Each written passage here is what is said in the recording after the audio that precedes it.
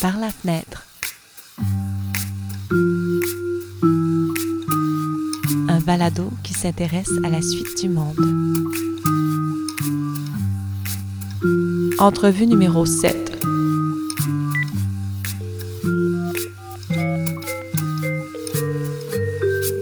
Bonjour. Bonjour, tu vas bien?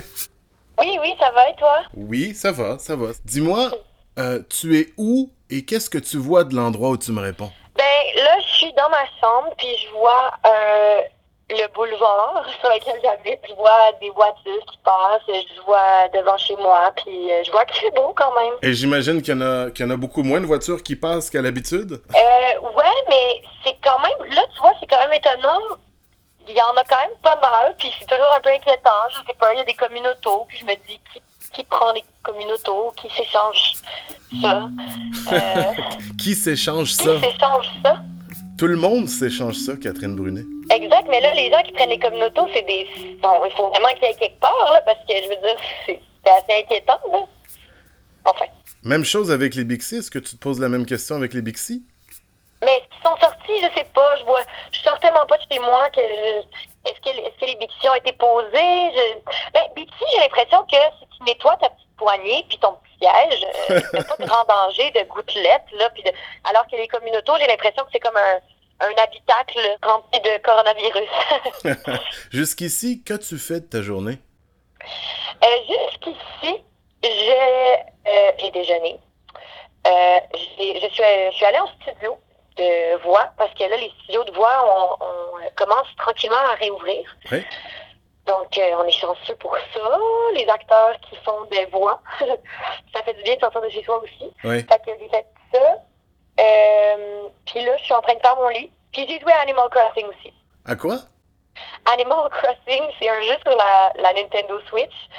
Puis c'est un jeu super zen dans lequel tu habites sur une île déserte, puis tu dois récolter des fruits, en échanger avec tes amis, changer de vêtements, construire des meubles. C'est vraiment pas, comment je dirais, c'est pas très intellectuel, mais c'est très zen. C'est comme faire un petit jardin japonais. C'est un peu l'avenir de l'humanité, si je comprends bien. Ben, tu sais, oui, on le voyait dans les films avant, où les gens dans le futur communiqueraient seulement par la technologie. Ben voilà, on est arrivé à ce moment-là. Il n'y a pas de chat qui vole, mais on peut plus se voir. Je me demande, ce confinement, ou ce qu'on appelle un confinement, on n'est pas tout à fait en confinement ici au Québec, qu'est-ce que ça provoque en toi et comment tu te sens en rapport avec ton métier de comédienne? Ouais. Ben, ce que ça provoque en moi, c'est, ben, j'imagine, je sais pas, je sais pas ce que ça provoque chez tout le monde. C'est ça qui est intriguant aussi. Je pense beaucoup aux autres. Je pense beaucoup genre, qu'est-ce qui fait comme telle personne chez lui, ou qu'est-ce que telle personne fait chez elle. Même si c'est des gens que j'aime pas, je pense à eux. Que je me demande ce qu'ils font. Tu sais, des gens, je me dis, c'est quoi leur vie? Fait que je pense beaucoup aux autres, mais je sais pas comment les autres se sentent nécessairement, tu sais. Mais qu'est-ce que ça fait chez moi aussi? J'ai l'impression que je suis comme plus à l'écoute de mes sentiments. Parce que, tu sais, moi, je suis habituée de travailler quand même vraiment, vraiment beaucoup. Là, dans la dernière année, j'ai comme pas eu énormément de congés. Oui. Donc, ça allait vite. C'était tout le temps en création, en déplacement. Fait que je pense que j'ai pas eu le temps beaucoup de me questionner sur mes émotions. Oui.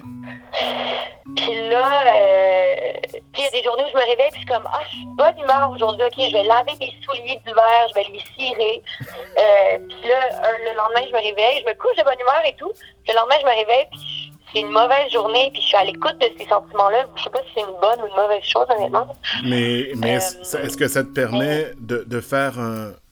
On dit le Québec est en pause, on dit on doit s'arrêter. Est-ce que c'est au final assez bénéfique pour toi? Je ne sais pas, tu sais, on parle beaucoup de performance, puis tu sais, comme de surtravail, puis de surmenage en général de notre génération, puis de notre époque. Oui. Puis j'ai l'impression que moi, en fait, c'est que je suis confrontée à beaucoup de trucs, tu sais, comme je pense que je fais en fait, je sais que je fais énormément d'anxiété, mais je pense que d'habitude, j'arrive à le canaliser dans d'autres choses, dans les trucs du quotidien, alors que maintenant, je fais de l'anxiété, puis je suis comme, ouais, ok, c'est ça, je fais de l'anxiété, tu sais. Puis, mais j'essaie quand même de le combler avec quelque chose. Fait que, tu sais, moi, je suis comme en pause, mais mes journées sont tellement remplies, j'ai des listes de choses à faire. Fait que, tu sais, je sais pas, moi, si ça m'a servi ou si ça me fait juste me rendre un peu plus folle chaque jour. On verra, on verra On peut-être. verra. Ouais. Par rapport à mon métier, c'est horrible parce qu'on est comme le métier où mettons, les tournages, les shows de théâtre, on est tellement dans le noir total, on ne sait pas quand ça va recommencer. Puis je réalise que j'aime tellement mon métier, puis je m'ennuie énormément, puis ça me fait beaucoup de peine, ça aussi. Quelle est ta plus grande crainte en ce moment?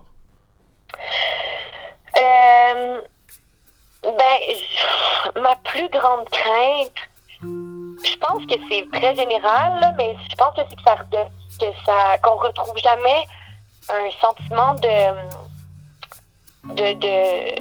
comment je pourrais dire, André, je suis plus habituée de parler avec des humains, fait que j'ai de la misère, je cherche mes mots, mais un sentiment d'innocence, tu sais, je pense que c'est ce qui m'inquiète le plus, d'avoir tout le temps à m'inquiéter pour mes grands-parents. Moi, j'ai encore mes 4 grands-parents, j'ai l'impression que je vais tout le temps m'inquiéter pour eux, plus, tu sais.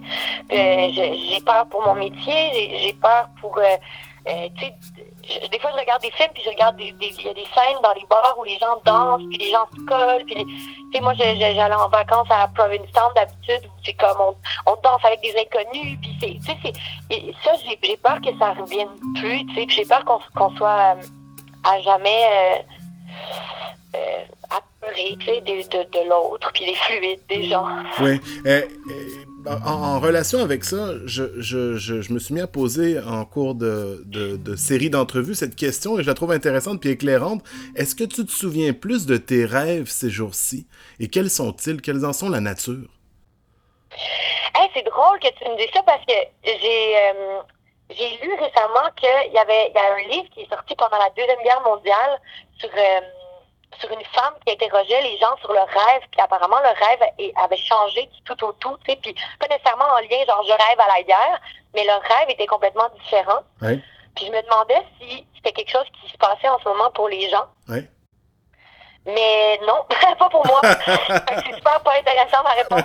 Non, c'est intéressant parce que, sais-tu pourquoi je trouve ça intéressant? Parce que cette femme qui interrogeait les gens durant la Deuxième Guerre mondiale sur leurs rêves, premièrement, moi, personnellement, j'ai l'impression que je m'en souviens plus et je me demande si je m'en souviens plus parce que j'ai plus le temps pour m'en souvenir. C'est-à-dire que mes journées commencent plus lentement, plus tardivement et j'ai du temps pour réfléchir, ce qui fait en sorte que j'ai pas l'impression qu'on rêve plus, mais j'ai l'impression qu'on a plus de temps pour se replonger dans une espèce de vie intérieure, si je peux me permettre. Ouais, peut-être qu'on se réveille, en tout cas, plus, tu sais, on a nulle part où aller, ou presque, on n'a rien à faire. Fait que peut-être que le temps qu'on émerge du sommeil, les rêves ont plus le temps de se poser. Je sais pas, peut-être qu'on boit plus, peut-être qu'on boit moins, c'est peut-être une affaire de consommation, je sais pas. Est-ce que tu bois plus? Ben moi, par exemple, j'ai l'impression que, ça va peut-être avoir l'air fou, mais ça peut fonctionner dans ce que tu dis. J'ai l'impression que j'ai des souvenirs qui me remontent, que j'avais oubliés. Un peu comme quand j'ai arrêté, bon là c'est encore plus rich mon affaire, mais quand j'ai arrêté de manger de la viande, je me suis rappelé à quel point, à un moment donné, les souvenirs me revenaient de quand j'étais petite, à quel point j'aimais les animaux, puis que je prenais soin des papillons qui avaient des ailes cassées, puis genre il y a plein de souvenirs qui me revenaient un peu par vague, puis je me disais, ah mon Dieu, mon cerveau avait enfoui ça tellement loin parce que je mangeais de la viande, puis c'est un peu bizarre, tu sais, quand t'aimes les animaux à ce point-là. Puis là, j'ai l'impression que j'ai des souvenirs d'enfance qui reviennent, puis des souvenirs de trucs que je me disais, ah mon Dieu, ça, je savais même plus que c'était quelque part dans mon cerveau. Y a-t-il quelque chose dont tu t'ennuies beaucoup en ce moment? Tourner, là, ça, c'est sûr que je m'ennuie énormément de... tu sais, évidemment, je m'ennuie des gens, là. Moi, c'est sûr que je pensais que j'aimais pas les gens, puis finalement, je pense que j'adore les gens. Mais je m'ennuie, je pense que l'affaire dont je m'ennuie le plus, c'est de tourner avec mes amis, puis d'avoir ce lien. Parce que je tourne en ce moment un truc à Télé-Québec qui s'appelle Les Suppléants, et c'est super, je suis vraiment chanceuse de pouvoir le faire, mais c'est pas de la fiction, puis ça, je m'ennuie de jouer, en fait, je m'ennuie de partager, puis de créer avec des gens, puis je m'ennuie je pense que c'est de ça dont... Ouais. La première chose que tu vas faire à la fin de tout ça, c'est quoi? Mon Dieu, la première, ben, ça dépend, tu sais, comme, ça, tout va réouvrir tellement graduellement, j'imagine qu'on le verra même pas arriver, tu sais, comme, j'aurais, moi, l'affaire à laquelle je pense le plus, c'est aller en Nouvelle-Zélande, là. Je sais que c'est weird comme solution, puis comme on devrait plus prendre l'avion, puis on devrait plus jamais voyager, mais ouais, mon chum et moi, on est allés en Nouvelle-Zélande il y a 5 ans, puis on n'en est jamais revenu vraiment. Puis on s'était dit qu'on voulait retourner, puis que, tu sais, ça serait... On avait besoin de ça, puis que humainement, là, tu sais, genre, c'est comme une espèce de reboot. Puis finalement, ben évidemment, on l'a pas fait. Donc, ça, éventuellement, un projet à long terme, quand tout vraiment va être redevenu à la normale, ce serait comme mon rêve. Catherine Brunet, merci beaucoup. Merci de ton temps, puis on espère te voir sur les planches d'un théâtre. On espère te croiser dans la rue. Mon Dieu, je me croise les doigts. Merci beaucoup, à bientôt. À bientôt. Par la fenêtre, avec Jean-Baptiste Hervé à l'animation et Benoît Plante à la réalisation. Une production d'Acousmatique Média.